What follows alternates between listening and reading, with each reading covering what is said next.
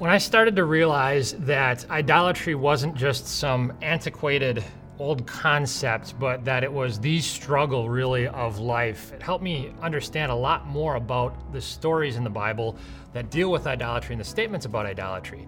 For instance, maybe the most famous section in Scripture about idolatry is in Exodus chapter 32, where the Israelites, God's people in the Old Testament, are camped at the foot of Mount Sinai, and they're dancing around a golden calf. I like dancing as much as the next guy, but dancing around cattle seemed a little silly. Didn't get it. But I started to understand that there's more that meets the eye there. For instance, what was this idol made out of? Gold. The people of Israel had melted all of their precious metals, their earrings, their jewelry, their wealth, and poured it into this false god. And what was it fashioned into the image of?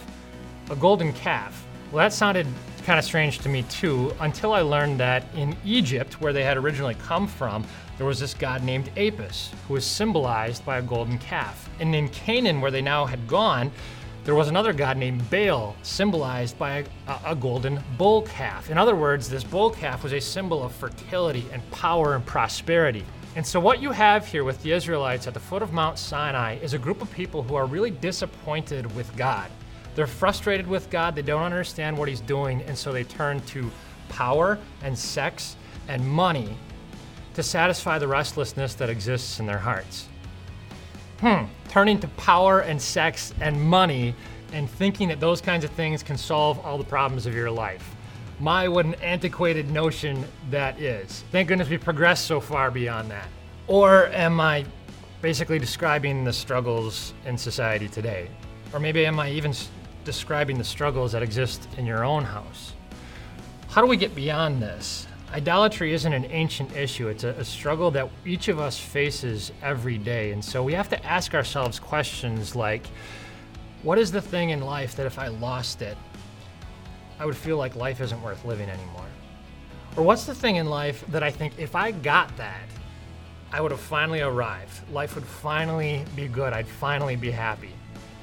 If your answer to those questions is something or someone other than Jesus Christ, the Bible says you've got yourself an idol. But don't worry, there's hope. Moses came down Mount Sinai with the 10 Commandments in his hands just in time to see the children of Israel dancing around that golden calf, breaking those very commands. But 1,500 years later, a deliverer who is greater than Moses picked those broken commands up and marched them right back up another mountain. This time it was Mount Calvary.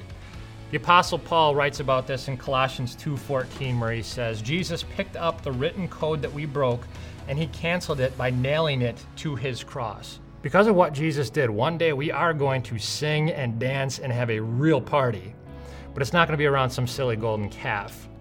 We're going to dance and we're going to sing and we're going to party around our beautiful Lord and Savior.